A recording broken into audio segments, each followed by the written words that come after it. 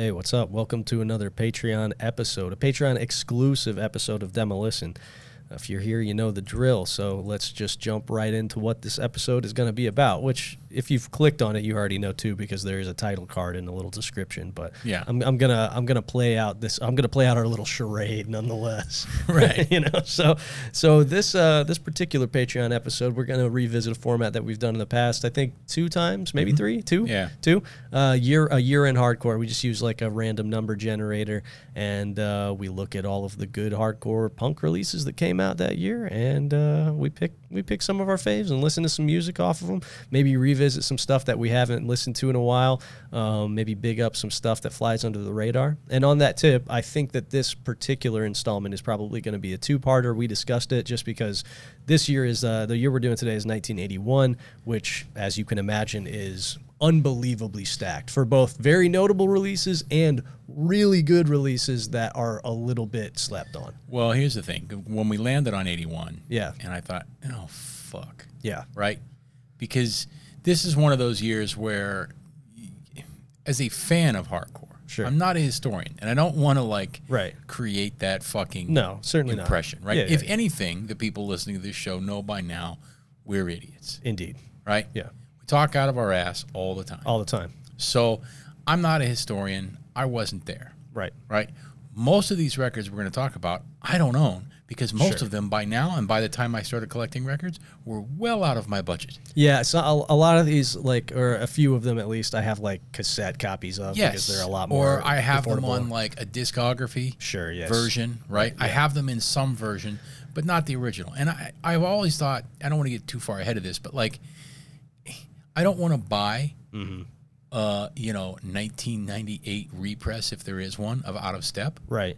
because I've already got the discography. Yeah, for sure. If I'm going to buy Out of Step, Yeah. I want the original. No doubt. And Out of Step didn't come out in 81, but Filler and In My Eyes did. Right, yes, exactly. And so, like, I'm not going to buy I'm not going to buy, like, anything. If I see that, I'm going to buy the original. And with the budget I have now, yeah, if I'd have seen this record in 99, sure. I could afford it. Yeah, absolutely. Now, Yeah. no. No. So, I number one, I don't want to sound like I'm a hardcore historian. Right. I'm not. I'm a fan. Sure. Right. I love a lot of these records. 81 was a big year. I'm not going to try to tell you what the hardcore zeitgeist was. I wasn't fucking there. Right. Right. And we're gonna visit this year, I think, in 2 parts. Number one, I think we talked about looking at some of the more well-known examples, because I don't know how you talk about 81 without acknowledging, Damaged. Right. And, In God We Trust. Yep. And, In My Eyes. Sure. Right. I don't know how you don't acknowledge, like, the Adolescence. Yeah, Discharge came out with Discharge. Y that year. Yes. And so, like, it's a big year, and the list is long. So maybe the first half we talk about some of those bigger bands, and Sure. this is almost going to be like a reminiscence party of my first hardcore bands. Yeah, for sure. I picked stuff that is like we can definitely talk about some of the like real big name bands just because why not? And because as frequently as I assume that people who subscribe to our Patreon already know all this stuff, I'm typically surprised by how many people may not. You know what I mean? Sure. Like, we have enough people of various walks of life and backgrounds in like extreme and heavy and music, punk music, metal music, whatever, that there's usually people that stuff we take for granted. Like, I think we listened to Dag Nasty on the 86 episode. We listened to Can I Say? And I know at least 1 or 2 Patreon subscribers were like, that was the first time I ever gave Dag Nasty a fair shake, and now I love that record, And for me, that's such a critical record that like, it's easy for me to assume like, oh, everybody's heard Can I Say? But it's also that came out in fucking 1986. Right. And not everybody arrived at where they're at now via the same path, Right. know? Right. And yeah, and I think too that you're right. And some of these bands are so ubiquitous, Right. To the point that like maybe they're kind of thought of in the same sort of mindset. It's like, well, why would I revisit a Leonard Skinner record? Right. Yes, exactly. So, yes, I was going to point that out as well. I think sometimes people, especially if it's somebody younger, even just relatively younger, say a 25-year-old person who got into punk and hardcore, in let's say the early aughts, or I mean the early 2010s, right? They may just see these bands on like back patches and jackets and stuff so frequently that they assume that it's like, oh, this is just old guy shit. I really don't need to revisit it, which, you know, is potentially a fair assumption in many instances, like especially as we've talked about on the show, both Patreon episodes and like the weekly episode, the weekly show, and we'll cover it here tonight. At least I certainly intended to, like Dead Kennedys. Like I feel like I have personally turned on, and we have personally turned on more than a few people to DK via the podcast, just by going, yo, if you think this is like a starter pack punk band that isn't for you and that you don't need to have in your regular listening roster, reassess, go back and listen to that shit, because those records stand as some of the best examples of American punk music ever. It might be the best American punk band of all time. Right, exactly. And I fully intend to cover DK on this episode tonight. Yeah. So I picked some stuff. We'll just kind of go through stuff, go back and forth, and talk about shit. And like, I picked a few things that are certainly not under the radar, but things that are like, they're well known if you are a hardcore punk aficionado, but if you are more of a casual, they may have slipped past you. And we can also talk about the Minor Threats and the Black Flags and the Discharges and all that stuff. I think we kind of have to. Absolutely. I don't think we get past 1981 without. I don't think we get past 80, basically 80 through 83, right, without addressing those bands. For sure. And here's the thing: a little backstory. Like I said, I'm not as we're not historians here, but right. The abridged version, right? This stuff really broke in around 1980. Mm-hmm. Pay to Come comes out in 1980. Yep. These bands were forming in the late 70s. Mm-hmm. 78 maybe. I think. Well, Bad Brain started as like the jazz sort of band, whatever. But they put out but they put out like Pay to Come in like what 79, 80. 80. Yeah. And so like a lot of these bands that we're thinking about is like the progenitors, the freshman class, right, of American hardcore bands and hardcore bands around the world, because this was popping up sort of sporadic, like almost semi-autonomously across the world. Yeah, there was a lot of parallel thinking. Yeah, it's really started to happen around 80. Yeah, and it was basically a reaction to the commercialization and the defanging of punk. Sure, that's basically what it was. Right. And new wave. Yes. Like let's bring back the aggression and the anger. Let's make it faster. Let's strip away the I guess predominant fashion of punk of the day. It was it was a reaction to it. Right? Yeah. You can read more if you want. Read American Hardcore. Fucking get online. Whatever. Right. But that's basically what happened. So a lot of these bands we're going to talk about. These releases in '81. These bands have maybe formed a year, 2 years, sometimes 3 years prior. Mm-hmm. They maybe existed in a slightly different version prior. Right. And then sort of morphed into punk and hardcore. Sure. And there's a lot of bands that, there's a ton of, I've been developing a list of like releases from '81. Mm-hmm. And, just online on Discogs, fucking the internet in general, referencing American hardcore, and just look, because it gets a pretty good discography in the back of that. Yeah, for sure. That's kind of weird though, because it seems like Stephen Blush's book in the discography seems to consider the year that it was recorded and not the year that it was released. Yeah, for sure. It's weird.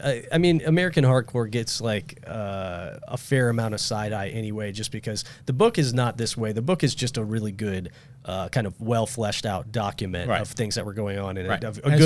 A great oral history, and I recommend it to anybody. Even just visually. Right. Visually, it's incredible. And the documentary is, again, visually incredible. But the documentary, I think, is what more people are familiar with, and it's not even it can't be even as close to as comprehensive as the book is. And also you get a lot, the kind of underlying thesis of that is like, punk and hardcore was our thing that already happened, and it's dead now. And that's bullshit. And it sucks. That's old man shit. It's very much old man shit, and it's fucking lame. And they just kind of touch on Cro-Mags, and then they're like, oh, that's when it changed. Right. You know what I mean? Oh, that's just when you got out. And we've talked about that sort of shit before too. Right. Yes. But the book I would absolutely recommend, just as like a surprisingly comprehensive oral history of the era that's really interesting and covers a lot of more remote corners than you would expect. Right.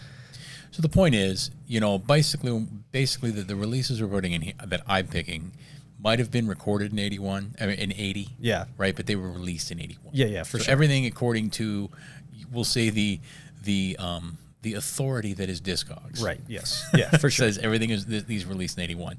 And I've been developing a list, and I've got, I don't know, 125, 130 releases that show up on this list right now. And I'm just going to run through some of these bands. Okay.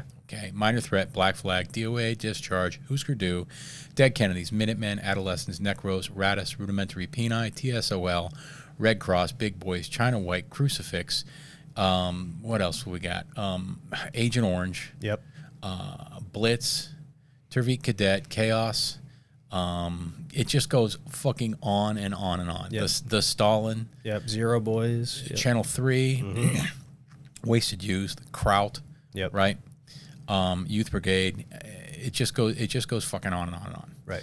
So when I said to you about 2 episodes, I think that in order to do this year justice, we have to at least spend 1 episode acknowledging some of the more notable American hardcore bands. Sure.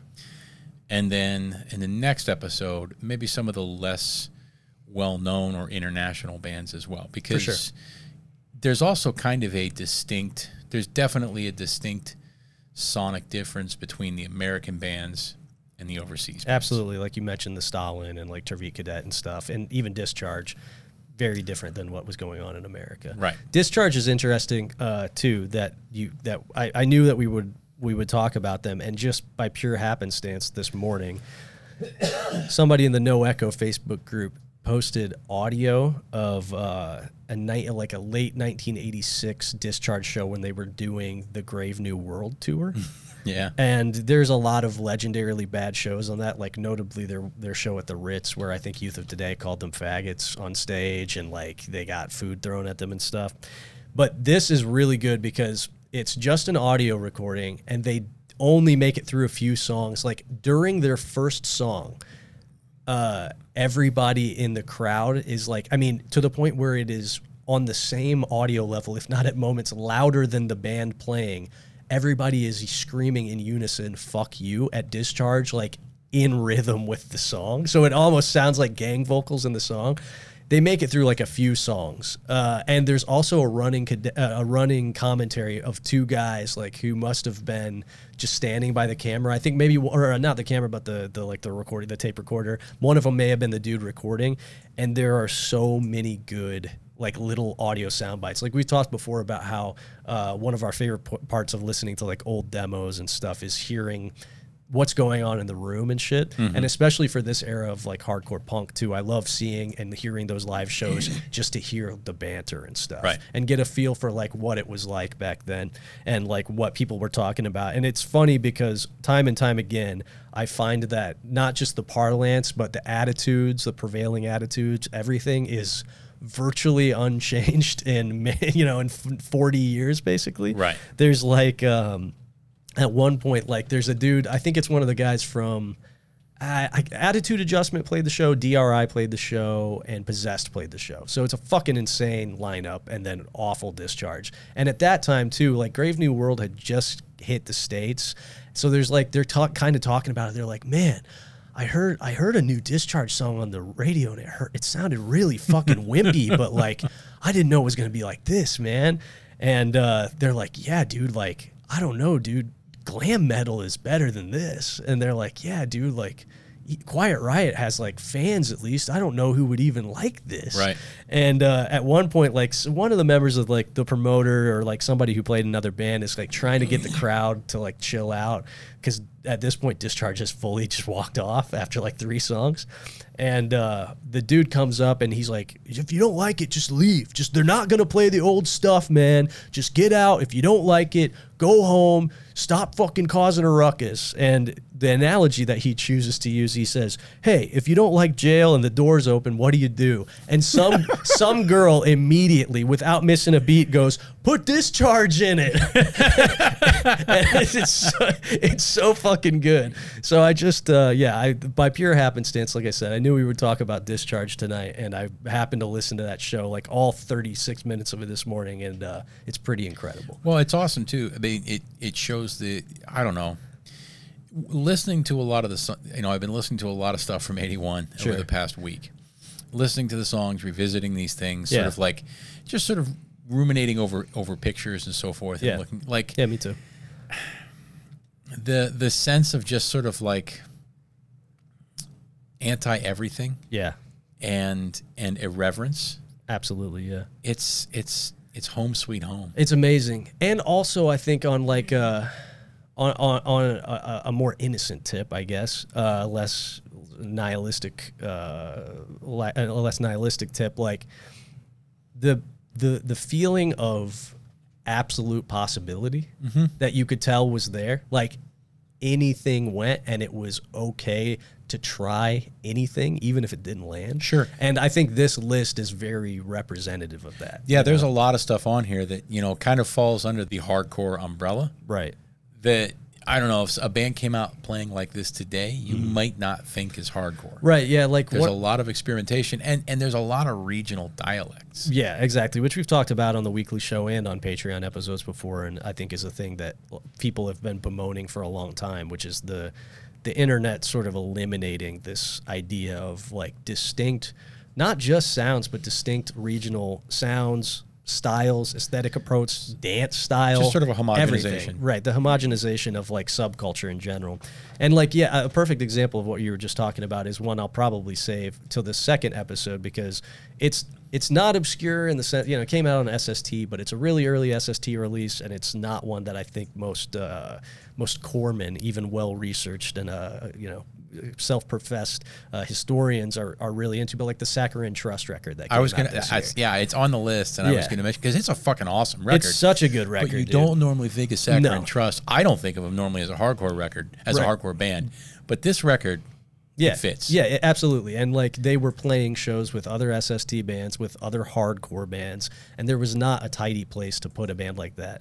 And then there's obviously the phenomenon that we've talked about on the show, again on the Patreon show, Patreon series, like various Patreon episodes a lot, which is that several of these bands are also, they're not doing it yet, but in a couple short years would plant the seeds for like the American alt rock scene as it came to exist. Minutemen. Yeah, Minutemen, Husker Du. I mean, even I kind of toyed with, because they were in the same scene, but sonically is not really there. Like the Replacements record that came out this year, Sorry Ma Forgot to Take Out the Trash, and they were playing at that point in 1981, basically exclusively Minneapolis hardcore shows. Right. You know what I mean? That's the scene that they were in. Yeah, like Minutemen. If you listen to those songs are like 45 seconds to a minute 20. Yeah. They're fast, but they're not like hard. Right. Yes. Exactly. You know what I mean? They have the speed of hardcore, and it fits in. Because where else are you going to put them, especially in the early 80s? Yeah. Right. But if something like that came out today, you would not think that's hardcore. Yeah, or like Big Boys or something like that. Absolutely. Yeah, for sure. So let's just jump into it. Where do you want to start? I think obviously let's start with the obvious stuff. I'm kind of inclined to start with Minor Threat, just because it truly doesn't get better. This is another one that we've talked about repeatedly, and it's a refrain that I will probably repeat until I die. One of the things that I did in preparation for this is, like, the last week, I watched a lot of live footage from this era in general, and I watched a lot of Minor Threat shows. Mm-hmm. And it's hard to overstate what an unbelievably good band they were on every level. Like, not only did they, as we've repeated often, create the blueprint and perfect it on the first try, which is a pretty remarkable feat in and of itself. But also, the songs are not simple, and they're played with an unbelievable amount of proficiency, considering like the age and experience of the people involved. Live, they're a fucking machine. I mean, pretty much from jump. If you even go back and see some of the earliest Minor Threat shows, like in very short order, they are a well-oiled live machine in a way that like very few bands, period, ever get to be. And they did it in the course of a really, really short existence. Right. And the energy is insane. And these records are like, even among their peers, I think this stuff is, I think Minor Threat's records are basically peerless. Like, even though they do represent a broader sonic trend in hardcore at that moment and moving forward. I've said before, and I maintain now, I don't think there is actually another band that sounds like Minor Threat. As much as every band is like, oh yeah, Minor Threat's a big influence, I don't think anyone's ever nailed it. Like they are truly singular in a way that I think very few bands ever are. I also think that there's plenty of bands, especially bands of this status, that, you know, of this history, that you can, okay, DK, you can't do DK. No, you can't. No. I mean, Big Zit. Yeah, sure. Sure. Right. But everybody knew exactly what was happening. Yeah, absolutely. No, Big Zit sounded like Bad Brains. Big Zit was more Bad Brains, yeah. Who am I thinking? I'm thinking about some, maybe I'm not. Anyway, I thought there was a band within the past 10 years that went hard on the DK band. Yeah, sure. Maybe I'm wrong about that. But anyway, you know, you can't do DK. Yeah. You just can't, because you're not going to do those songs better. Right. You're not going to write a better song Yeah. than Dead Kennedys. For sure. You can't do them better. What's the fucking point? It's kind of the same thing with Minor Threat. You can't do Minor Threat because it's too on the nose. Yeah, exactly. You can do Negative Approach. Sure, yeah. You can do Poison Idea. Right. Right? You can do that stuff. Yes. You can't do this. No, you really can't. And I think, again, it's the songs are deceptively complex. Like, I don't know, man. It's just, it's really advanced. And if you even if you already like the records and you're in concurrence, if you haven't gone back and like watch a video of them, especially from like 1983, when they're really, really fucking locked in, it is sincerely, truly, no hyperbole, shocking what a good band they were in every sense. And like, just, yeah, man, I just don't think you can write songs like that. You could copy it note for note, and that's, I think, pretty much the only way that you could arrive there. I don't think there's an organic way to like arrive at what Minor Threat was doing and simulate that, unless you're just playing the songs backwards. Basically, that's all you can do, right? So let's listen to something off Filler. What song do you wanna listen to? You could pick pretty much anything, and you're not gonna be wrong. You know what I mean? Minor Threat's kind of the standout song there as being sonically different than a lot of the other ones. The other ones are really fast. Yep, for sure. Still, I don't want to hear it. Okay, yeah, for sure.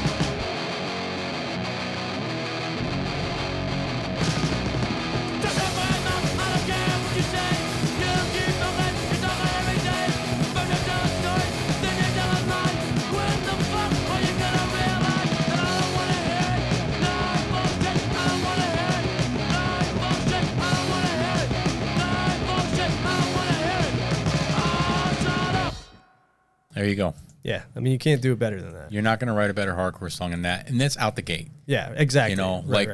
That's fucking out the gate. They perfected the form. Yes. So if you're not opposed to it, since we've rode Minor Threat's dick pretty hard already, I kind of want to go straight into, just because the songs are short anyway, and we got all the time in the world if we want it. I kind of want to go straight to In My Eyes, just because I think that, you know, they're playing, the Filler is basically, it's the same songs off the demo, just recorded a little bit better. Mm-hmm. And I think that the degree, like the title track of In My Eyes, the degree of like sonic advancement that occurs in such a small period of time is really remarkable. Sure. So let's just listen to In My Eyes as like, you know, in a direct kind of 1-2 punch, so you can hear them back to back. Right. And these came out the same year. Yes, they came out the same year. Yes.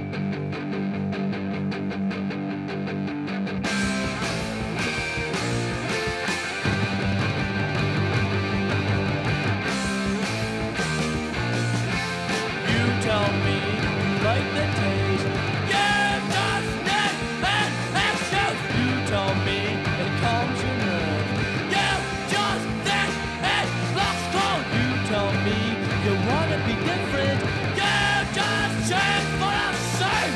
You tell me it's only natural. You just need the proof. Did you fucking get it?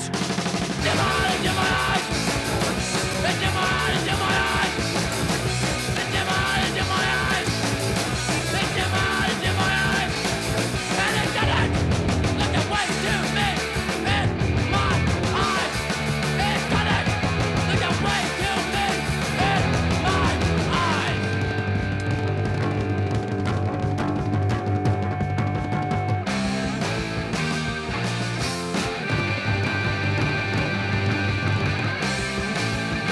You tell me that nothing matters.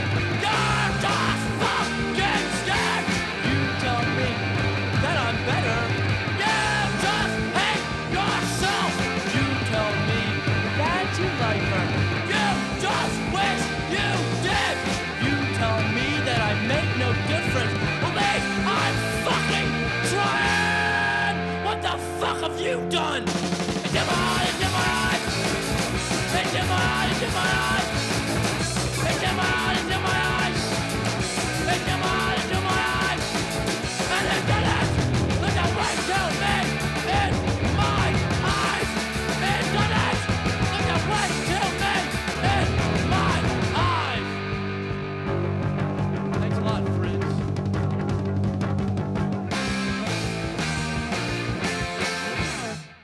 So in that song, Yeah. you can hear it as the perfect bridge Yep. between the filler EP Yep. and basically Out of Step. Yes. It's like yeah. Out of Step just takes another step towards this. You can hear Salad Days in that song. Absolutely. And so it's just wild because like they put out filler, right? They helped craft the entire blueprint for like what the rest of the national hardcore scene is going to aspire to. And then in the For same 40 years. For 40 years, right. And then in the same year totally like I mean, advance the genre in a way that will take several years for anybody to catch up with. Like, I don't think bands even really attempted to sound like this until Uniform Choice, until Youth of Today, and all of that stuff. They tried to take the formula initially, I think, put forth with In My Eyes and Out of Step.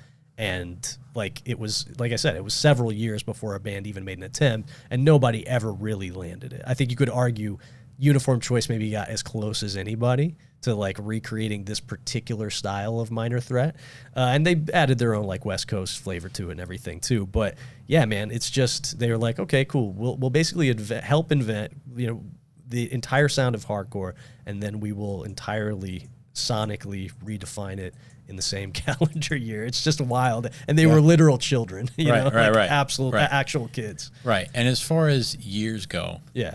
Discord Records. So they just really, they finally, everybody get that pre-ordered their copy of the first 6 records, Sure. got it in the mail, right? Yeah. I got one sitting over there. So in 81, because Teen Idles, Minor Disturbance came out in 80. Right. SOA, No Policy, Minor Threat, Filler, Necros, IQ 32, Yep. Government Issue, Legless Bull, Minor Threat, In My Eyes, Yep. and Youth Brigade, Possible. And just full disclosure, several of those releases are on the list of stuff that I want to talk about. Exactly. Today, so. I mean, it was almost, this is like a Discord's record listen through. Yes, for sure. It's almost Yeah. a Discord record listen to. And the crazy thing is, like, I was thinking about this as I was, writing up this list of releases in 81 and looking at discographies and stuff. Like, there's quite a statement here, I think, somewhere between the lines with these 1, 2, 3, 4, 5, 6 records that came out in 81. Yeah. I mean, that's like a year's worth of fucking mortgage. Yeah, for if sure. you happen to have those right now. Yeah, right? absolutely. Like at least right. if you're going to pay online prices. Sure. And anymore, you're not going to find a copy of Legless Bull for less than $800 or $900. An original pressing of Legless Bull for less than $800 or $900 in the store, unless that person doesn't have the internet, Right. and don't know what they're doing. Yes, and nobody's been kind enough to let them know they're sitting on a gold mine. Right. And so somewhere between the lines of that, there is a statement in the fact that, like, these records and these bands and these songs were written as a reaction to this sort of shit. Yes. And look where we are now. Right, I know, It's it's the weird. inevitability of it. It is the inevitability of it, right? Because it's like, I think you could now make a strong argument for any of these songs, and I think some of them maybe are actually being in like the Library of Congress. They should be, right? sure. You know, and I said on Kings of Punk. yeah, I'm pretty sure with Filler, but I know I said it about the Negative Approach 7-inch. Like, Yeah. that's one of the most important recordings of American music in the last century. right. And I know it's like it's very like in NPR music professor type of thing, but like. Even though I don't think of it that way, again, I think you could make a very strong argument for this being like the next iteration at that point in time, like maybe after garage rock and shit, of this being like a form of American folk music. You know what I mean? It's Yeah. like this is a very like, it's fully grassroots, it's fully non-commercial. At this point, literally everything is entirely word of mouth and self-constructed. It's in almost every aspect of it, at least this early, it's anti-commercial. Right, exactly. When we talked about like, Turnstile, Right, bringing hardcore punk, and it was like, no, you can't. You can't right? do it, because yeah. the ethos of it. Right. It's antithetical to the ethos of the form. Right, which is why I think we're in an interesting moment with this stuff right now, is because this shit by all means should be included in like the Library of Congress, but at the same time, it was a reaction. It was a reaction to that very type of phenomena. You put it out there, and it's put it out there, and whatever happens, happens. Sure, right. Yeah. But yeah, there's something between the lines there, and the fact that like you got a down payment on a house almost. Yep. If you got those 6 records. Yeah, for sure. Okay, what do we want to tackle next? Like, and if I had one of those 6 records, yeah, I wouldn't sell it if I needed chemotherapy. I know, dude. I know. I wouldn't sell it if I had an infant that needed a heart transplant. Yeah. No. I mean, it's I'd be like, baby, yeah. this $1,400 ain't gonna save little Ralphie, Right. right? Yeah. Like, for sure. He's gonna die. Right. Why do I have to get rid of my record in a futile attempt to prevent him from dying? Yeah, I know, man. Like I've said many times, I'll sometimes look around at my things and I'll take stock and I'll just be like, man, if I liquidated most of this stuff right now, the amount of money I could make from it would be life-changing for me. You know what I mean? At least in the short term, right? Sure. It would allow me to get ahead in my life financially in a way that I've never been able to. Right. Because if I sold all my fucking shit, my shirts, my records and stuff, I mean, I'm talking about, you were 20, 30 grand easy. You're quite literally Gollum. Right. Yes, I am quite literally Gollum because it's like, because if Gollum were to like, Right. let's say Gollum were like, hey, this ring. Yeah. I bet you there's some wizard somewhere willing to fork it over. For sure. For this fucking ring. Right? Yeah, absolutely. And like you go over, there's a king. Right. There's somebody. Yes. They're like, hey, Kingy. Yeah. What are you going to give me for this ring? Check this out, right? Right. King's ransom. Right, yes. Gollum no longer lives in a little fucking puddle in a cave. Right, yeah. I mean, yes, I could immediately either afford to fix or just buy a better vehicle, pay rent on a house for a full year, and then still have plenty of thousands of dollars left over to invest in my business in a way that would really potentially change the trajectory of my life, at least in the next 3 to 5 years. Sure. And I don't consider it for more than 15 seconds. I go, nah. There are some records. I think I've said before, like I've never sold a record. I've given records away. Sure. I've given fairly valuable records away because Right. I have no interest in them. Sure. I think that's more pure to the intent. Right, yeah. Right. There's some I might sell, but maybe not. You know what I mean? Yep. If I had like, I don't know, if I happened to have like an early emo record. Sure, that you just didn't give Or a an fuck early about, White right? Stripes record. Sure. I get a couple $100 for it. Sure. Right. I don't give a fuck. Yeah. Right. But if I had any one of those original records, Yeah. There's nothing. No, I'd be babbling to myself on the street with no teeth, but I'd have that record in my backpack. Which is insane because I literally have other versions of it right that I'll listen to than put that on the turntable. Yeah, your analogy is very apt. It's Gollum-esque behavior. Yeah, for sure. But it is what it is. All right, so what do we want to head to next? I mean, do we want to stick with this Discord lineup for at least a couple more? We can. I mean, I have a government issue, Legless Bull, on my list that I definitely wanted to check out. I have Youth Brigade because I think it's kind of criminally slept on. I've got Necros IQ 32. So okay. Well, then let's go to the West Coast and let's talk about a different band. Okay. That had a pretty big record come out. I think probably one of their, depending upon your taste and proclivities in punk rock. Yeah. This might be one of the most important. This might be your favorite record from Black Flag, and it's Damaged. Yeah, for sure. Right. Yeah. So I figured let's check out Damaged. Yeah. What track do you want to listen to off Damaged? That's a good question. Let me look at the track list here. So like a lot of these are re-recordings of stuff of Keith Morris era stuff, just with Henry singing on it. And I think it's become weirdly. And so that's another thing I want to mention. There are a ton of EPs that came out with different versions of these songs, maybe earlier on. Yeah. Some of these releases saw a track that showed up on a comp. Right. We're not revisiting any comps from 81 because there's some pretty important hardcore comps, pretty seminal hardcore comps that come out in 81. There's more that come out in 82. There's tons more records in general that come out in 82 in hardcore. But we're not really talking about comps here. We're not talking about we're not going to talk about previous demo recordings or previous comp recordings or EP recordings of some of these songs. I'm just looking at when you think of Black Flag, Damage is one of those records that you probably think about. Probably before you think about, the TV Party 7-inch or anything like that. Yeah, at least for me. I jumped in on Henry era stuff. And I was going to say, it's become troublingly in vogue, at least in my opinion, to downplay Henry Rollins as a vocalist and a frontman and say, oh, he was the worst Black Flag vocalist and shit.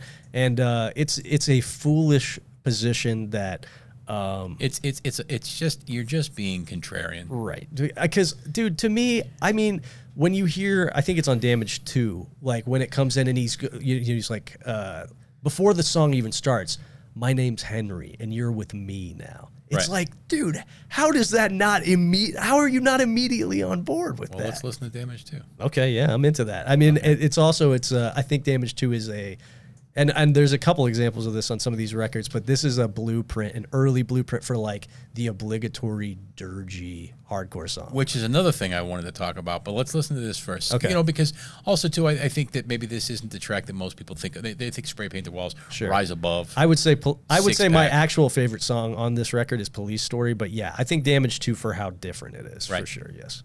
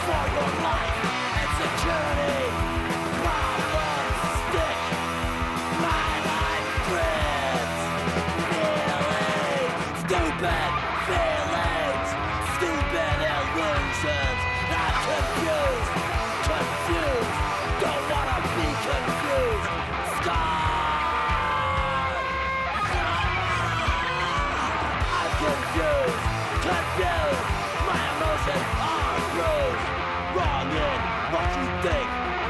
You don't feel shit.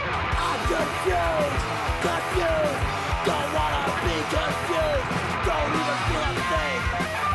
Don't even wanna see. But you can't make me long for your life and security. Don't even feel a thing. Don't even wanna see. You can't make me long for your life and security. Problems stick. My life thread. Feelings scars. I'm confused. You're wrong. Don't wanna be wrong. Stupid incompetence. Stupid in what you think. I'm confused. But you are wrong. I don't wanna be wrong. When I talk to you, my mind falls apart. I'm confused, confused. Don't wanna be confused. Don't even feel a thing. No, I don't wanna see. You can't make me love for your mind security. Problems, my problems. No, I don't feel a thing. Don't even wanna see. You can't make me love for your mind security. Problems stick. My life. Feelings. Everything I know.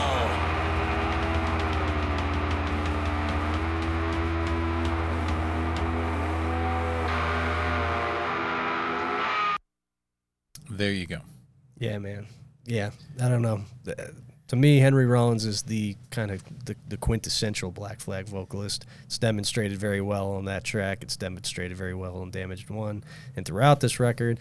And again, you know, speaking of live show footage, been watching a lot of old Black Flag footage recently.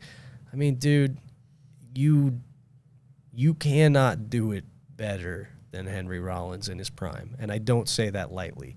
You cannot do it better. And I don't even mean in the context of just like a punk or hardcore front man or front person, but like as a front person of a band, period. Right. Like, dude, the footage of him when Black Flag, I think they're playing in the UK or something, and somebody had thrown like a beer on stage where he's like raising the fuck, he's like pointing to the dude and like raising the fucking mic stand and like trying to go after the dude in the audience. I mean, it's like, I would say again, and I don't say it lightly, like one of the most riveting minute and a half. Is that the same footage where they play? What do they play? Fuck, my mind is totally blanking right now. There's one where he's like punching the dude in the crowd, which is, that one is fucking nuts. And I think they're playing Damaged One maybe. Okay. And the dude is like reaching up at him and he like cocks his fucking fist back and just starts laying into the dude. But this is like far enough in, like maybe 83, where he's like longish hair, you know? Right. And they're playing a little bit slower, and yeah, somebody had thrown something at him, and it's like I said, I think it's like, it's one of my favorite like minute and a half or however long of film, of live footage, like ever. There's a Black Flag video that's pretty well known, of course. Yeah. Where they're playing Rat's Eyes. Okay, yeah. And everybody is fucking checked out. Yeah. And because it's not the song that they showed up to see Black Flag, and I was wondering if it's that one. It could be that one. Yeah. Everybody's looking Yeah. fucking miserable. Yeah. And you kind of get the sense that Henry Rollins fucking loves it. Yeah, for sure. And like, yes, the man, like especially in this era, it perfectly embodied the adversarial nature. Like he's in many ways he is the physical model of like the hardcore punk. Yeah, for sure. In the early 80s. Oh, absolutely. Yeah, he is like the prototypical version of that, for sure. Especially, again, with this era, like a little bit jacked, fucking shaved head, you know. I mean, it's just, I don't know, dude. I just don't think you could beat it. And as far as Greg Ginn's riffs go, like as shitty a dude as that dude has proven himself to be time and time again over the years, he's one of 4 or 5 guitarists that I can say with the utmost honesty I wouldn't play guitar how I do were it not for teaching myself to play to these records. And I still very much try to emulate Greg Ginn riffs from this era in my songwriting now. Sure. You know, Sure. the guitar playing on this and the songwriting on this is so far ahead of its time that, again, other than Blast, who did this, just took this and ran with it entirely, I don't think you would see this sort of, these influence kind of like diffuse at large into hardcore in a sonically notable way until you got to stuff, again, like years down the line, like Rorschach and stuff. Like yeah. the dissonance and the chugginess and stuff that you hear in this is shit that I don't really think was attempted in earnest by almost any bands for almost a decade. The main riff to Damage 2, I think if you down tune that a little bit, Absolutely. that's Rorschach riff. Yeah, and when they hit those down bow with the dissonant chords and everything in there, it's like I said, this is a band that was like so far ahead of the curve that it just people are still trying to catch up with it. It's a quintessential hardcore band this is a quintessential record. Yep. Yeah. Visually, look at the fucking record. Yeah, I mean, it's perfect. Yeah. Shaved head, fucking angry dude, angry male. Right. Right. Angry white male by and large. Sure. Right.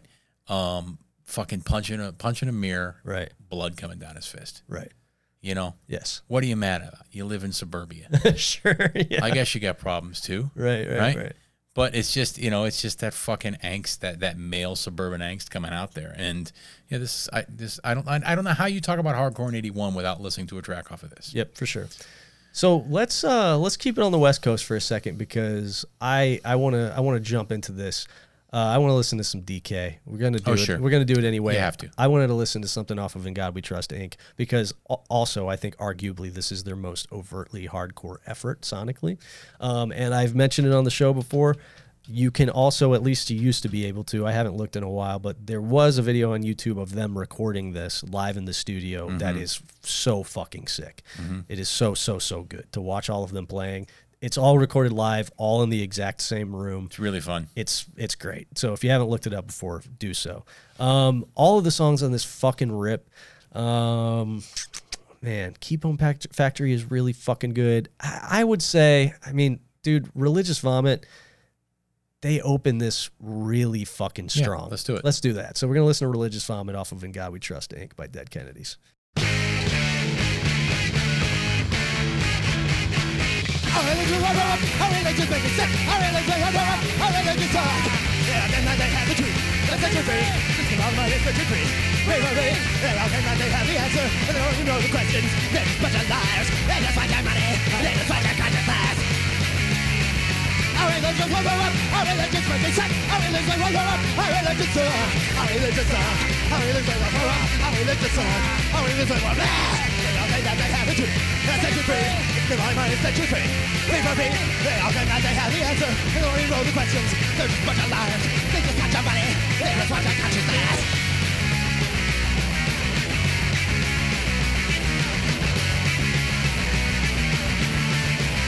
Our religion will go up. Our religion make it sick. Our religion will go up. Our religion sucks. Our religion sucks. Our religion will go up. Our religion sucks. Our religion will go up. Yeah. There you go. Undeniable. I mean, and all that went by in about a minute 5. Yeah, for sure. Right. Yep. And I just mentioned, East Bay Ray is also in my like top 5, my pantheon of guitarists, again, who like actually actively continue to influence how I try to write songs, how I play the guitar, the tones that I use, even down to like slapback reverb, my affinity for like Roland jazz choruses. Initially comes from East Bay Ray and like Fender twin reverbs and all that shit, all the nerdy stuff. The reason I fucking love Strats and shit, it's fucking East Bay Ray. Again, it's hard to overstate how fucking advanced this stuff was. Like whenever I delve into this deep and like jump back into this era of stuff and really immerse myself in it, I think one thing that helps me contextualize this stuff is just like looking at the culture at large in 1981 and just understanding how unbelievably against the grain this was in every conceivable way. Yeah, and Jello's the tone of Jello's voice aside, Sure. his delivery, some of my favorite. Absolutely fucking relentless, Yep. breathless. Yep. You wonder when you. A lot of times when I read Dead Kennedy's lyrics and I'm following along, I'm like, how the fuck is he going to fit all that into this fucking song? Yes, but he manages. And he manages to do it. It's absolutely sneering, mocking, relentless, and breathless. Yeah, for sure. And I will say, man, dude, some lyrics of like punk and hardcore of this era can feel like it hasn't aged as gracefully, or it's very topical to things that were going on at the time. Dead Kennedy's lyrics from the start to the finish of their career, like sort of very hyper-specific political references here and there aside, are not only unbelievably applicable now, but also still really, really fucking good. Yeah, like, yeah. Good. And you know, by the time this is released, they had been a band for several years. Yeah, for sure. So, you know, these guys necessarily were, they were coming from a more, I guess, well thought out place, and like Minor Threat happened to stumble upon with their early material. Yeah, California Uber Alice came out in '79. I want to say, and like, you know, they were contemporaries with like the Germs and X and all of that like LA punk stuff that was going on. Playing a bit faster, playing a bit meaner, right? And they had a bit more of a, I guess, pointed delivery and pointed message with most of their stuff. Yeah, a lot. You know, you generally speaking, unless it's Jello mocking the sentiment, there's not a lot of fucking like adolescent weep womping on, you know, talking about stupid adolescent issues on. And in fact, there is none. No, there's none. Unless it's Jello making fun of you. And if you hear live recordings from, again, like the entire span of DK's career, like throughout the 80s, he is often laying into that type of shit. Right. I mean, this dude was lambasting like hardcore. Because he's like 5 years older. Sure. 3, 4, 5 years older than us. Right. Yeah. This dude was like lambasting hardcore, like shaved head hardcore macho shit from jump. You know what I mean? Right. And it does it better than most people have ever managed to pull off. So. We're certified DK stans on this show. We've probably talked them up enough. Like I said, we talk about them on the weekly show all the time too. So, what do we want to listen to next? So, I thought I'd take it to the Midwest. Okay. NA doesn't have a release in '81. No. They have some comp tracks that show up. Yeah. But we're not doing comps. Sure. I think they show up on. Oh Jesus! Of course, I forgot the name of the comp. I know. I'm trying to think of it. It's not Unsafe at Any Speed. No. It's like mostly it's like Necros and I know. I don't know why the fucking God, dude, because they did a tour that by the name of it too, and the name just escapes me right now, and I don't know why. Process of Elimination. That's right. So they have some comp tracks. We're not going to visit that, so we're not going to listen to NA. Sure. I want to talk about the next best thing in Michigan in '81, and that's the Fix. Okay, sick. We had the same. Yeah, I was gonna play some songs from James. I don't think that like the Fix certainly isn't unknown. No, right? I don't think that they're the first band you think of when you think about Midwest hardcore in the early '80s. Right. But they're every bit as good as their contemporaries. For sure. And so I don't want to put them in like part 2 of this. I want to talk about really, generally speaking, stuff that I hadn't heard before. Sure, yeah. In part 2. So I want to talk about the Fix. Yeah. And why don't you pick the track? I think, again, dude, Cuz the Elite, the opening track off of Jan's Room, I mean, it doesn't get much better than this. And we can talk about it more if we want to, but talking about Discord just as like a pretty remarkable example of like a label just documenting shit that would later become so much more important than they could ever conceive of at the time. Touch and go, dude. I mean, just unbelievable. Yeah, they are basically the Discord of the Midwest. Yes, yeah, for sure. And I think, fittingly, they even had a split release with Discord early on, so which I think is the Necros release, which I'm sure we'll talk about too. So yeah, let's listen to the first song off of Jan's Room. So we're gonna listen to "Cuz the Elite" by The Fix.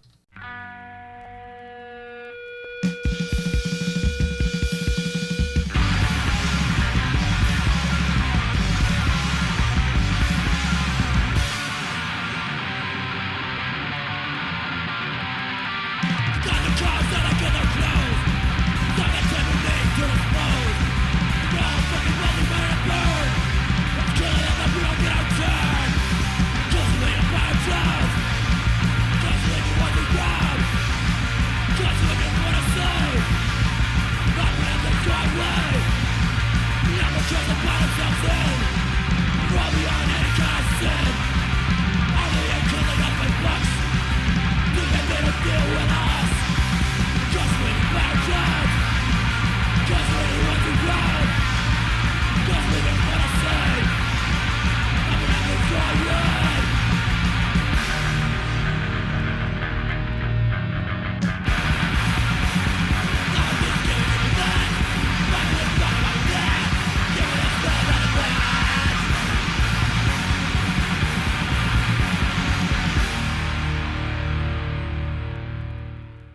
So again, a recurring theme of the evening, I think, is that like this is another sound that would later be copied, but like way the fuck later. If you told me that this was coming out on 11 p.m.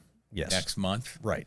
yep, Yes. sure. Oh. This sounds entirely contemporary. Yes, exactly. So interestingly, again, this is like, I mean, there are other bands around this time that kind of sound like this, like that. This is kind of representative of the general hardcore zeitgeist of the time sonically, but to me, it's more blown out. It's more ferocious than a lot of that stuff. It's straight ahead and barbaric and furious and raw and fucking fast in a way that, to me, I mean, you get an inkling of it here and there, especially in like other international bands from the 80s. But I don't think this style is recreated in earnest in completion, right? Like everything about this, including like the look of the record and everything like that, until you get to like Sorry State, No Way, all that stuff in like the early mid-aughts. Like until you get to like Government Warning and like Double Negative and all of that stuff, I think that's the first time people took this and were like, let's recreate this wholesale. Right. You know what I mean? I don't think until that time, I don't think there was ever sort of a self-contained larger scene of bands that were like, this is what we're going to do. Right. And out of Lansing, Michigan. Right. Yeah. Insane. Right. Right. So, you have DC, Yeah. well-known, well-established. DC is a hotspot in the early 80s. Yeah. LA, Sure. arguably the birthplace of hardcore. Right. Yeah. Right. Sure. San Francisco, Lansing, fucking Michigan. Right. Right. Yeah, and generally speaking, like that process of elimination comp highlights it. Like Lansing, Detroit, Necros were from Maumee, Ohio. Yep. They don't even say Toledo. Maumee. Maumee. Maumee is basically connected to Toledo. Yeah. Right. Yeah. Sure. So, here you have right here, basically in the Great Lakes, Chicago also, but Right. I kind of view this as separate from that. For sure. Lansing, fucking Michigan. You Yeah. want to know where Lansing is? Look at your right hand, the palm of your right hand, and it's basically right in the middle of your palm. Yes. Yep. Right? Yep. For sure. Yeah. It's if you've ever been to Lansing, you'll know how remarkable it is that this came out of Lansing in 1981, because it's not popping now. I'm sure it wasn't popping in 81. It's got either. East Lansing has MSU. Sure. Yes. That's about it though. Yep. Okay, you want to keep it in the Midwest then? Keep it on the same tip and listen to something off of IQ 32 by Yeah. Necros? Yeah. We might as well, right? I don't know. Let's just listen to the 1-2 punch of IQ 32 and Youth Camp. I think we'll just Okay. listen to the first two songs off of this because, again, like many of these records, you could just play this front to back and there's not a bad song on the entire thing. So, yeah, we'll listen to the first two songs off of this.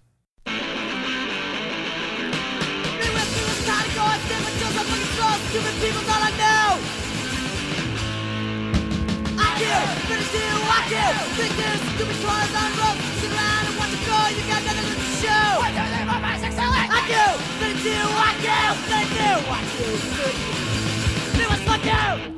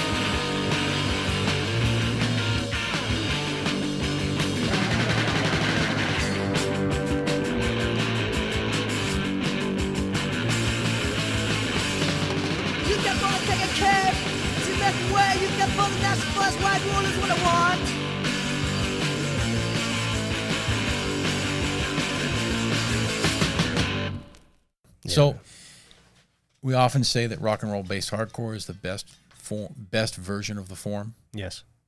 How can you disagree with that? Yeah, for sure. Right? Right. Yes. Like, how can you fucking disagree? Listen to what we just fucking heard. Yeah. Yeah, man. And like Corey Rusk, who started Touch and Go, also played bass. In Oh, this and by the band. way, this is the split release between Touch and Go. And Yes, Discord. this is the one that they did with Discord, and Ian MacKaye produced this record. Yeah, man, it's just like Corey Rusk played in the Necros, one of the best bands from the Midwest of this era, and then started what would, again, as I intimated earlier, go on to be not just one of the most critical documents of early hardcore punk, period, but would go on to like shape the trajectory of alternative music and heavy music throughout the 80s and 90s with Touch and Go. I mean, put out stuff that was groundbreaking time and time again. And like this is the double-edged sword of this era of stuff, right? Is that sometimes like when we do the episodes where we listen to the sort of misguided breakout rock attempt records of some of these bands, it's Right. like, oh man, these dudes just stumbled into this. And then you have dudes like Corey Rusk and dudes like Ian MacKaye or whatever who have consistently been on the cutting edge of like alternative and subculture music from jump and Right. just forever moving forward. Right. You know what I mean? Right. And have helped truly and genuinely helped redefine subculture music several times in their own lifetime by what they curate and put out. And it's just like, this is a dude who clearly just like knew what the fuck he was doing. Right. And just for folks that aren't familiar with Touch and Go's, like they put out like more than 100 fucking records Sure. in the 80s, Yes. right? But just they put out that Fix record. Well, they put out Vengeance. Yep. They put out Jan's Room, both of the Fix EPs, Necros, Negative Approach, Die Kreuzen, Right. the self-titled Butthole Surfers. Right. Yes. Yep. Fucking Killdozer. Killdozer, Big Black, Yes, dude. Jesus Lizards, Scratch Acid. Laughing Hyenas, Yeah, man. Rape Man. How could you not love it? Yeah, for sure, dude. The No Trend stuff from later in like the mid to late 80s. I mean, they just, yeah, dude, like they helped create an entire subculture like sound unto itself outside of hardcore. I mean, they put out the bands that like would later go on to like there wouldn't be like 90s noise rock without Touch and Go. Right. They were that. They were the jumping off point for all of that stuff, Right. So yeah, man, much love to Touch and Go Records and Necros. What you want to hear next? We have so much to choose from. I know there's so much to choose from, and I'm trying to pick like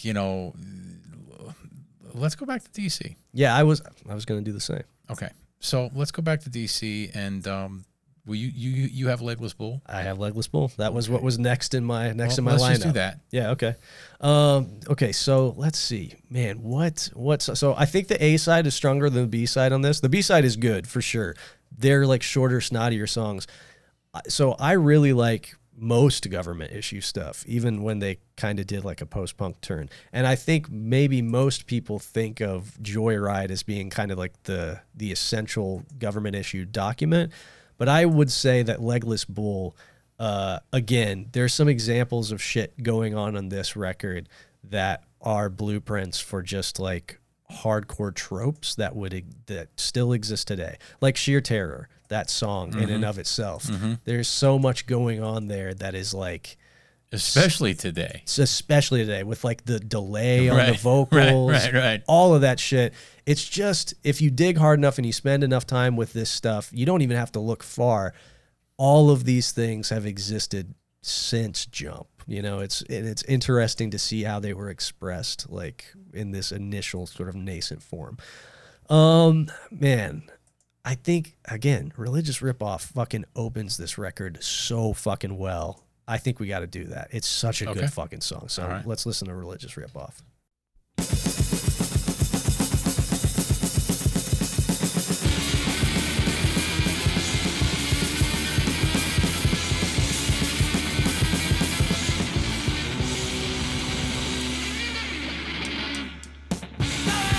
Out of my mind,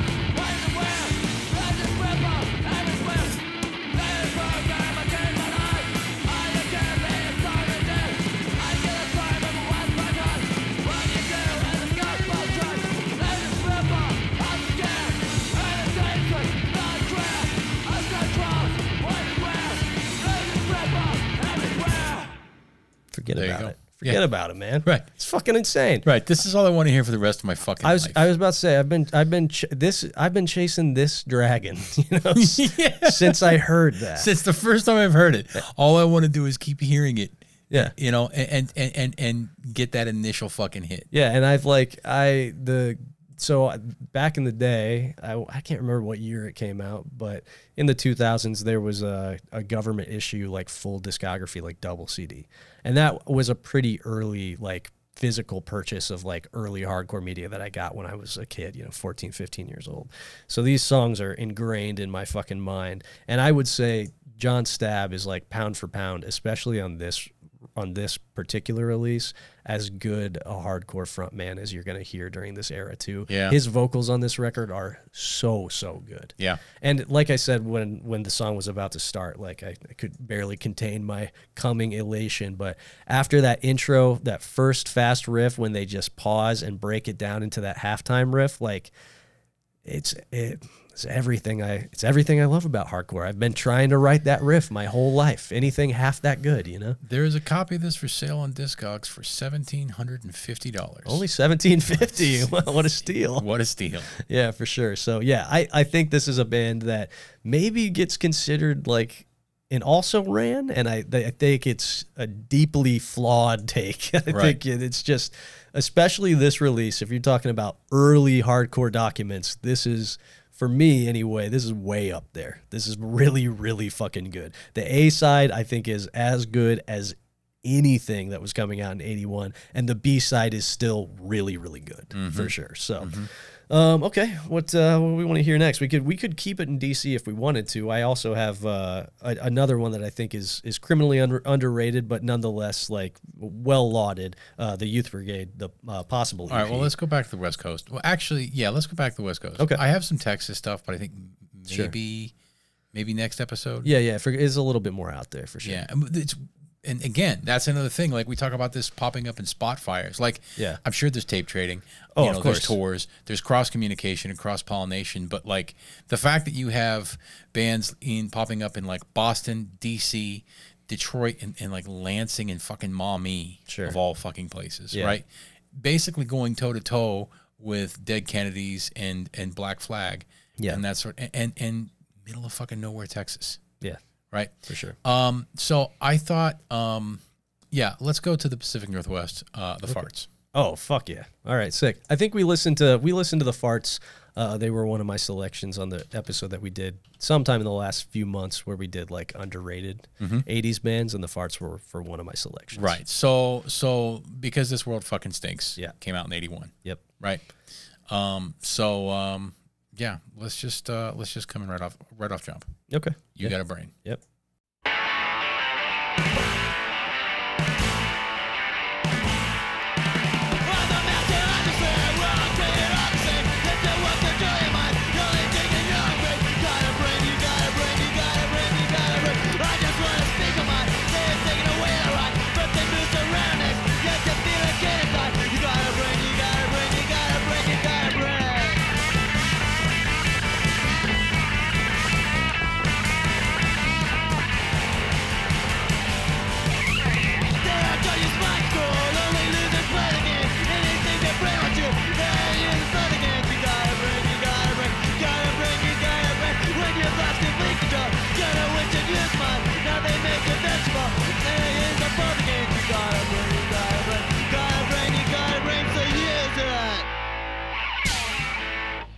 So, a little more amateurish, a little sloppier. Sure. Than like what we opened up with Minor Threat. Right. Minor Threat was definitely like when you compare that to the Farts, a lot tighter. Sure. A lot less juvenile. I guess it's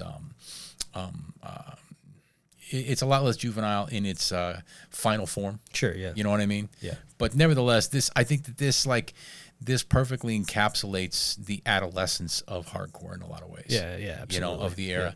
And Blaine Cook goes on. I mean, he's a fucking ripper in The Accused. Yes, dude. Blaine Cook is an important vocalist of the era. Yes, 100%. Yeah, because we listened to the Accused stuff, like revisited the Accused stuff for the Kings of Punk episode that we did, and I hadn't listened to it in a long while. We listened to Martha Splatterhead for that because we were doing the Pushead Top 100 of the 80s or whatever, and like, holy fuck! Again, a band that was just like it holds up so much better than even myself gave them credit for. It was one, I think the Accused was, as I talked about at the top of this episode, one of those bands. I just, a t-shirt band, I guess. You see old dudes wearing Accused shirts and stuff, and like, I knew I liked the Accused. It wasn't like, oh, this band sucks. It was just one of those things where, like, oh yeah, you listen to the Accused when you're first getting into like punk and hardcore, and they're good, and you don't think to revisit them, and you're making a mistake not doing so, Right. So I was trying to find a recent picture of Blaine Cook. Yeah. Right, because the one for the farts is just the picture off that. Sure.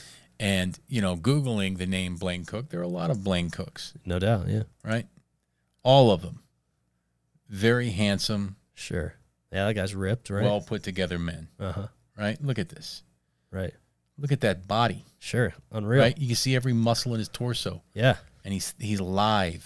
Yes. Right. Mm-hmm. Look at that jawline. Yeah. Well defined. And then there's then there's our boy in the Poison Idea shirt. Right. And there's when you Google Blaine Cook, you can tell right away if you've never seen the man before which Blaine Cook we're talking about. Yeah, for sure. Yeah, there's no questions whatsoever. Right. Okay, let's listen to that Youth Brigade EP. Why not? Right. Let's jump into it. The Possible EP. I like the little story around why it's called the Possible EP too, because homeboy who played bass in this band, Bert Quiroz, I want to say, I don't know how to pronounce his last name, but he helped found Discord, I think, and one of the ads, like early Discord like zine ads, like advertised all the upcoming stuff, and it said and also a possible EP from Youth Brigade, and I think Bert was a little hurt that he was like, I'm helping run the label, you're possibly going to release our record, like maybe, so they just called it the Possible EP. This is another one. There's a lot of really good fucking songs on this record. They open it up strong. No need to pick and choose. They get the point across in the first minute 16. So we're gonna listen to "It's About Time That We Had a Change" by Youth Brigade.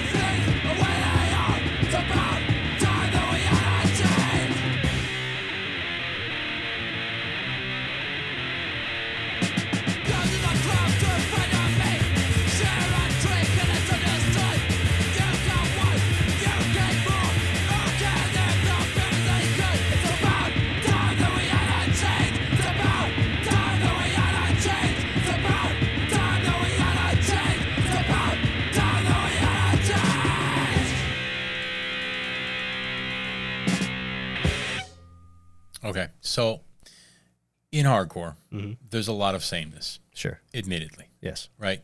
To the outside, virtually every single song we just listened to, your average uninitiate could not distinguish between them. Yes. I couldn't distinguish between them when I first started listening to this shit. Yeah. Right? It's all kind of the same. Right. But how many times, and that's fine. Yes. Right? I don't need innovation. Mm-hmm. Right? How many times have you heard some variation of that bass line opening up a fucking track in your life? Yes, so many times, right? Yeah, so many times. And there it was for the first time in 1981. Right. So it's interesting on the same tip that you were just touching on, like the sort of sonic, like the sonic through lines, shall we say, of this stuff. And like, again, as we touch on frequently, how pedantic we are about the stuff that we talk about on this show and how it's indiscernible, from band to the outsider.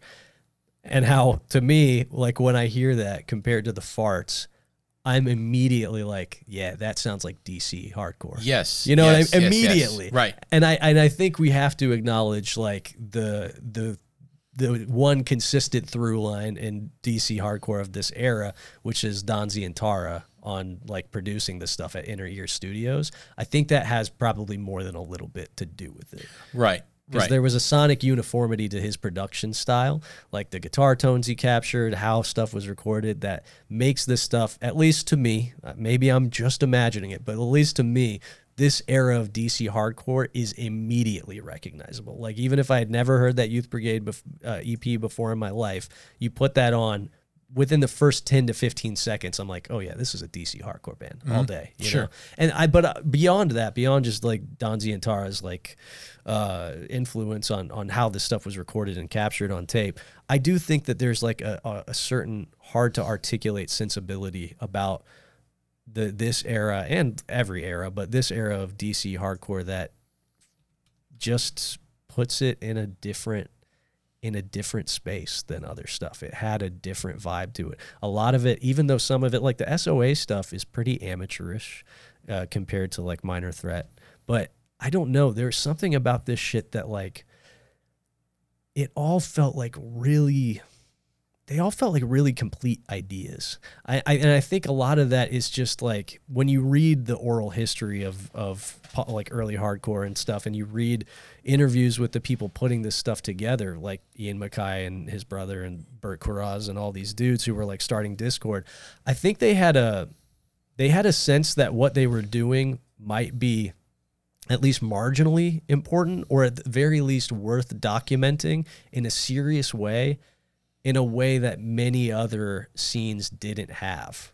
Like, there were other examples of this, but I think these dudes, like, they had a certain like seriousness and austerity in that early DC hardcore stuff that I just think like sets this apart, that all of these releases feel like very well thought out, well documented, well presented in a way that some other stuff doesn't. Yeah, I can see that. I mean, yeah, sure. It does. They do have a certain consistency, sure. Not only sonically, but just in the total package. Yeah, for sure. Yeah. There's a theme that runs through all that. Speaking of that sonic similarity, I was thinking that when we listened to the Necros 7" too, like, you know, that's a fucking, you know, Ohio, you know, like we said, Maumee, Ohio, sort of like upper Midwest band. Yeah. But damned if that doesn't sound like an upper Midwest band, you know, through a Minor Threat filter. Yeah, for sure. Right? And that's because Ian MacKaye produced it. So yes, absolutely. I think these dudes just have a way of like everything they touch, you're like, oh yeah, like a DC dude is involved in this. Right. You know? And again, like you can hear that same through line in all of the Revolution Summer shit and all the Fugazi stuff. You know, take your pick. Okay, what you want to hear next? Like I said, we have a lot to choose from. We do have a lot to choose from. I'm looking at my list right now. Damn it! I highlighted a bunch of stuff, but most of it is stuff that I want to put in the second one because of course I'll remember this. Right. Let's listen to Husker Du Statues. Okay, yeah, that's cool. Yeah, I'm into that. What do we want to hear from that? So Husker Du, there's actually a really good, for anybody interested, there's like a really good PBS, like Minneapolis, I think it's 6-part. I want to say 6-part. Documentary that you could find on YouTube for free right now that documents like the early Minneapolis and Twin Cities hardcore punk scene, and it's really sick. There's like interviews with folks from Replacements and Husker Du and a lot of stuff that is considerably less notable, but from the footage that I watched in the documentary sounds fucking sick. I actually made a running list of stuff from like Minneapolis and Twin Cities that I hadn't heard before that I'm gonna check out from that documentary. So you should go check that shit out. Okay. Okay. So yeah, this is the very first Husker Du effort, and I think like from my memory, it's been a long time since I listened to this stuff, but this is another one where I think even by the next release, like even by like their first like proper full length Land Speed record, they got a lot. They refined their sound quite a lot. Yeah, they did. So it'll be interesting to revisit this stuff because I haven't listened to this in a long time. Generally considered early on, though, hardcore band early on. Yes, yeah, for sure. So okay, let's just listen to the title track. Yeah, for sure.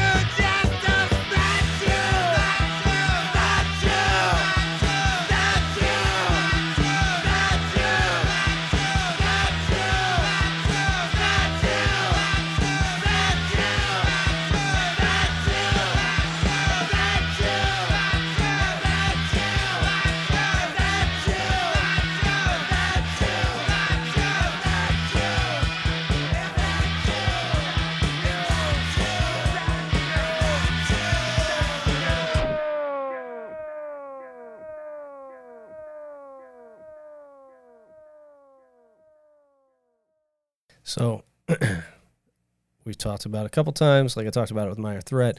I think one of many, I've used this term several times tonight, but I again, do so not lightly. I think one of the more remarkable things about a lot of these early bands is just like the breadth of sound they explored in a really short period of time, and like kind of stumbling their way into hardcore and then ultimately stumbling their way out of hardcore into something that became just as genre defining in its own way. I think Husker Du is like a really interesting case study as a band in general, because they start with this, which is like spacey and psyched out and is kind of hardcore by default in 81 because they're playing in that scene. Yeah, it's got the guitar tone. You Right. know, the only thing it doesn't have basically is the speed. Right. And already by the next EP, In a Free Land, and by their first full-length Land Speed record, they're playing like blazing fast speeds. And in fact, like on Land Speed record and shit, you know, they were well known, not just in Minneapolis and the Twin Cities, but generally as being like one of the fastest bands Right. out.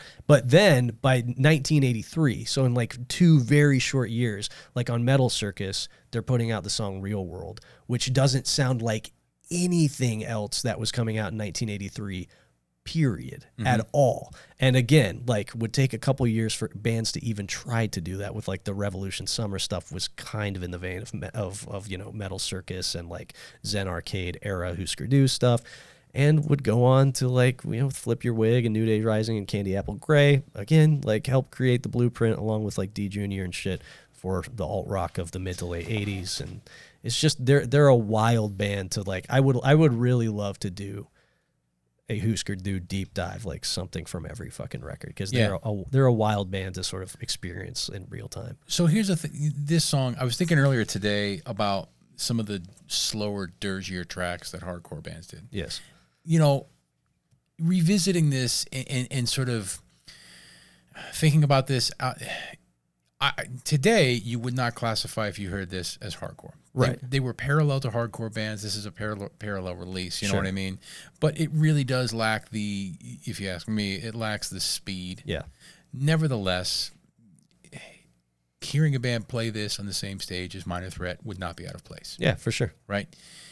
A lot of those dirgier tracks, it seems to me that a lot of hardcore bands, they're not the players yet to pull that off. Right. You know? Yes. It doesn't pop up all the time, but there are a few tracks. Mm-hmm. You know, a few years later, 82 or 83, Jerry's Kids. Yeah. You know, Raise the Curtain. Sure.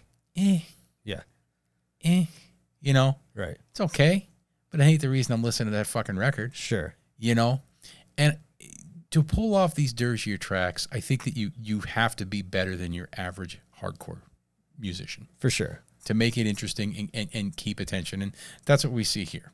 And that's why these guys don't stick around in hardcore for very long. Right. Yeah. For sure. Yes. They get bored of this really, really quickly because, man, like I said, in 2 years to go from this to like Metal Circus is pretty astounding. It would be, yeah, like I said, if you It's like the heel turn that like TSOL does. Yeah, for sure. It's just like, damn, they got there so fucking fast. And again, I think what is really incredible to experience when you're kind of going through and listening to this stuff chronologically is A, the short period of time in which it happened, B, like the average age of the participants, which is very, very young, and C, like how they're arriving at this stuff more or less in a vacuum. Like it's pretty mysterious to me, like how Husker Du would have arrived at what they sounded like on Metal Circus 2 years from this. Like, I literally don't know how you would do it, because I find as a songwriter, I'm very, very good at emulation. Like, that's pretty much my strength. If I hear something, I can be like, I can recreate sort of a facsimile of that Sure. in a way that I think is convincing. Sure. You know, I excel at that. But I have no idea how you would just do any of this stuff in a vacuum and just be like, yeah, we just came up with this for the first time ever. It's never been done before, and we just came up with it. Right. it truly, genuinely like boggles my mind. That's the difference between you and a musician, I guess. Yeah, for sure. Right. Yeah. I'm an imitating monkey, I'm a trained chimp. Yeah. I can put the blocks in the right holes for the reward. Yeah. But that's it. And frankly, I mean, that's exactly that. I mean, no slight on you, but I mean, that's exactly it, right? Yeah. Is that we always say that, this is the egalitarian stuff. Yes. What we just heard is not something that most kids in their 17 to say 22-year-old range in 1983 could pull out. No, absolutely. Right. not. Yeah. But most everybody could do something like the Farts, Right. or Sure. Youth Brigade, or Right. something like that. Yeah, for sure. Yeah, these dudes are wild, and Bob Mould went on to a lengthy career of ripping ass guitar rock stuff. Okay, we want to listen. We want to listen to anything else before we sign out. We're still on it. We still got like. Is this a 3-parter? It could be. We haven't talked about the Zero Boys. Yeah, I know we haven't. We need to address Zero Boys. Yes, we do. We've still got like a good 30 minutes before we hit the 2-hour mark. Yeah, I mean, we haven't talked about Descendants. Yeah, we haven't talked about Descendants. Descendants is another, like the Fat EP on this is like another one where it's like, damn, they made a lot of progress in a really short period of time. Because by the time they get to Milo, it's like, oh, damn, this is a different band. now. Right. So, yeah, I mean, let's do Zero Boys. Yeah, for sure. Yeah, because Vicious Circle came out this year. Mm-hmm. And Zero Boys is also a band that really didn't stick around in hardcore for that long. I would argue not because they are like superior musicians who went on to do really cool stuff like Husker Du, because I think like, in fact, Zero Boys kind of went more boilerplate punk on future releases than they did on Vicious Circle. It's the only one that I would consider properly hardcore. And there was a handful of bands that did that started out hardcore and like went more, not even in an attempt to be more mainstream, but just like maybe they did hardcore because it was like the punk flavor du jour, and really they just wanted to play more traditional punk rock or whatever. It always struck me as like a weird sort of backslide, but there were a handful of bands that did this. I mean, Jerry's Kids even did it later in the 80s. But Vicious Circle is a critical document of Midwest hardcore from the early 80s for sure. Let's see. Let me let's see what we got here on this track list. Civilization's Dying is the one that most people are probably familiar with. Yeah, for sure. Trying to think here. What's the track on here? I mean, the opening song is really good, like the title track too. Vicious Circle is really good. Civilization's Dying is a fucking banger too. I don't know. Do we Living in the 80s is a fucking track too, like the follow up to Civilization's Dying. Yeah, let's do Civilization's Dying. I mean, I think that's the standout cut for a reason, right? So let's listen to that one.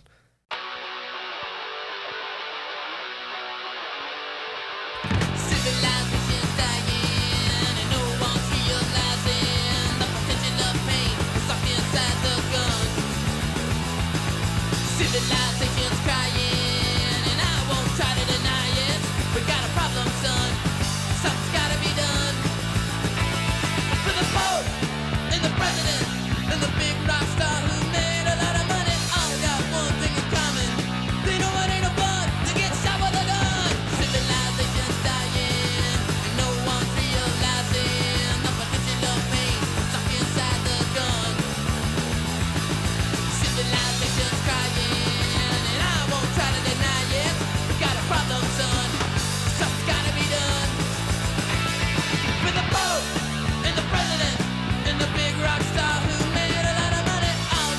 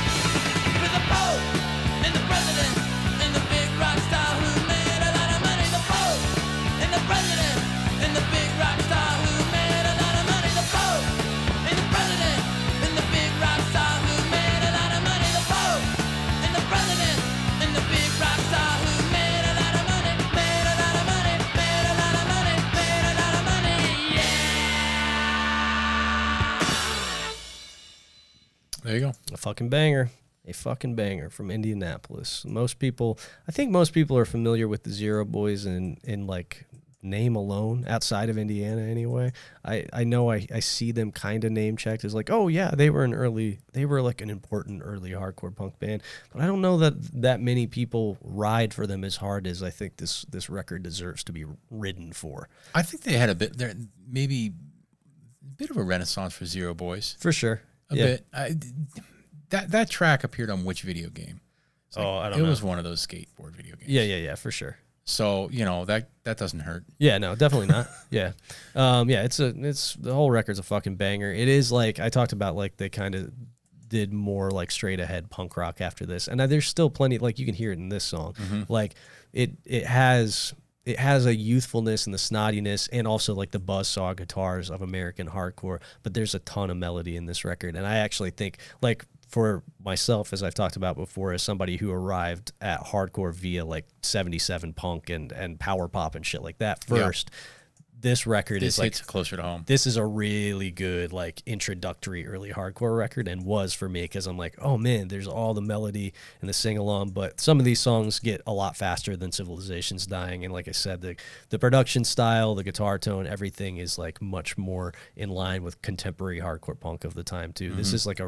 This is really good sort of like connective tissue between like early punk and hardcore stuff. Right. This is a nice kind of like missing link record, if you ask me. Mm-hmm. So we talked about like how a lot of the early bands have trouble with the dirgier tracks. I will push back and say I think that Jerry's Kid song is actually a really fucking good example of it. I love that fucking song. And in fact, it's one of my favorite songs on that record. Yeah, okay. It ain't the reason I'm listening to it. It's not the reason I'm listening to it either, but I think it breaks that record up really, really well and is a fucking banger, and was covered later by His Hero Is Gone for good reason. Yeah, and that cover's not very good either. That cover is really fucking good. I don't like that cover. I love that. I love that cover. So the band, I will say, an early example of this that did it the best, Ha Ha Ha by Flipper. Oh, so that's another one. Like, we have to talk about Flipper. Right, because they are the anti-hardcore band. Right. A band hardcore by association, happenstance alone, basically. They never, I don't know that they're, I mean, other than there's a few examples, like Clock Cleaner was super influenced by Flipper, but like they existed in the hardcore scene only to antagonize participants in it, and this has way more to do with and influenced much more like noise rock than it did any hardcore stuff. Right. This influenced Cows and Jesus Lizard and Butthole Surfers and all that shit more than it did anything else. But man, I fucking love this 7-inch, and just like I would have killed to be in the room while they were playing these like 4-minute antagonistic songs to a group of like shaved head hardcore kids in 1981 who were like on the verge of literally physically attacking them because they wouldn't play fast. You know? So let's listen to this song, because as far as early hardcore punk dirges go, Ha Ha Ha is the cut for me. Yeah, Ha Ha Ha is kind of the Flipper cut. Yeah, for sure. I mean, it's so fucking good. And it's accessible enough that if you haven't heard Flipper before, you're like, okay, I'm into this. But if you're really into it and you're into it for the right reasons, then you can jump into like generic Flipper. It's the sentiment of the song is so fucking utterly perfect. Yes, exactly. You know. Yeah. So, yeah. All right, cool.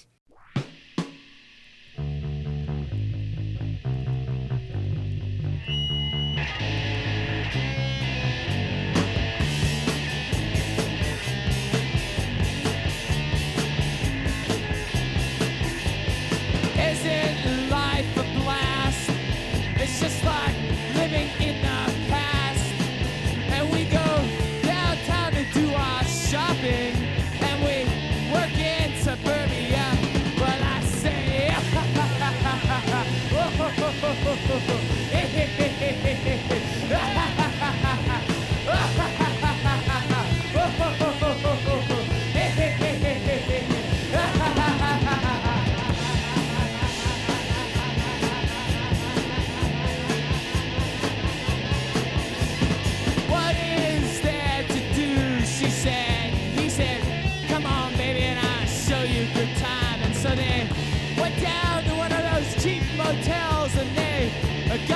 mushy and wet.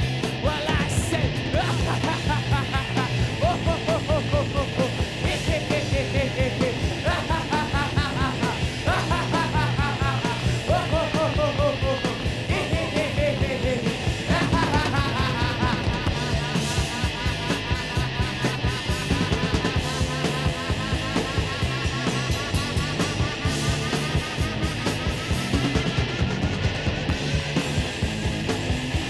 and I said,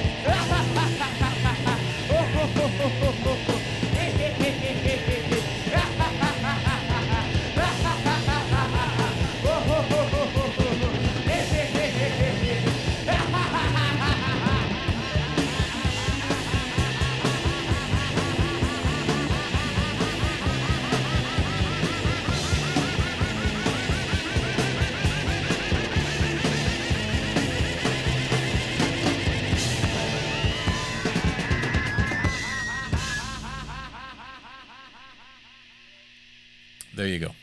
That's if I had to like pick 10 songs, you know, if I was doing like some corny sort of project in which is like, you know, pick 10 songs that best represent you. Yeah. I think that would make, I think a lot of punks would. I think that would make it on there. I think a lot of folks listen to punk would. It makes me want to joyously commit acts of violence. You know, it's so good. It makes me want to fucking just lay in a wet gutter and laugh at the end of the world. Right. Yes. Yeah. Exactly. It makes me want to gleefully open the end, or gleefully welcome the end with open arms. Right. You know what I mean? It's so fucking good. It's so good, and I love, like I said, I love that even this early on, this shit was pointed, like the gun was pointed inward as much as it was outward. Right. And I think that sort of, I commented on it with like DK too. I think this sort of like early examples of self-awareness and like self-contained, self-referential antagonism towards the scene that they were a part of is something that, you know, instantly resonated with me. And again, you and I in our own band and in many of my musical endeavors in other ways is something that I constantly try to recreate. It's something I've talked about before with like, how I love, like, you know, the one thing I love about the early Jesus and Mary Chain stuff is that it's really accessible on its face, but it puts this wall of static and noise and feedback to make it inaccessible to people who don't get it. Yeah. And I think to me, like for me, this is an early jumping off point where I learned this about myself. It's self-destructively standoffish. Exactly. This is an early example of me understanding, like, this is like a key part. This is a key component of who I am as a person, is like the desire to cut off my nose to spite my face, shoot myself in the foot, do things that may succeed if I didn't self-sabotage, but to like joyously revel in the way that I make something inaccessible to others, you know? And like, this was one of the first tracks and one of the first bands that I heard that kind of awakened that impulse in me. Mm-hmm. And it remains, I was going to say it remains as strong as ever, but it's probably stronger than ever at this point in my life. Right. So, all right. What do we want to listen to anything else before we call it? Where are we at? We're just pushing up on a couple hours. We could call it there, feasibly. I mean, Flipper is a good way to. I think it's a good way to go out. It's a good, like, you know, close the door on this chapter before we go into part 2. I think we could do 3 parts of this, and why not? There's plenty of stuff to talk about, because we could. I mean, just talking about the early releases of like the UK '82 stuff alone is going to take up a fair amount of time. We didn't even talk about like DOA. No, we didn't talk about any Canadian bands. I mean, there's Dayglow Abortions. Their first record comes out. So. And that's an overlooked band. That's a band that I basically have completely ignored until, you know, maybe 15 years ago. Yep, for sure. Yep, and then that doesn't even cover like the more international stuff and like the really obscure, not really obscure, but far less accessible reaches of the American shit, like I talked about, like Saccharine Trust, or even like the Really Red LP that came out this year, Teaching You the Fear, which is super slept on but very, very good. Channel 3, one of Pushead's all-time top 100 punk records of the 80s. Yeah, for sure. So there's still a fuck ton of stuff to cover. I think that's a nice place to kind of put a pin on it and move on. So yeah, let's call it there. Thanks to everybody who hung out with us for this one. Like I said, we'll get slightly more obscure and slightly more international on the coming installments. And I don't know, these are some of my favorite episodes to do because it's very low impact. We just get to sit down and listen to really good Listen records. to music that we know we're going to like. Yes, for sure. Yeah, exactly. So we'll see you on the next one.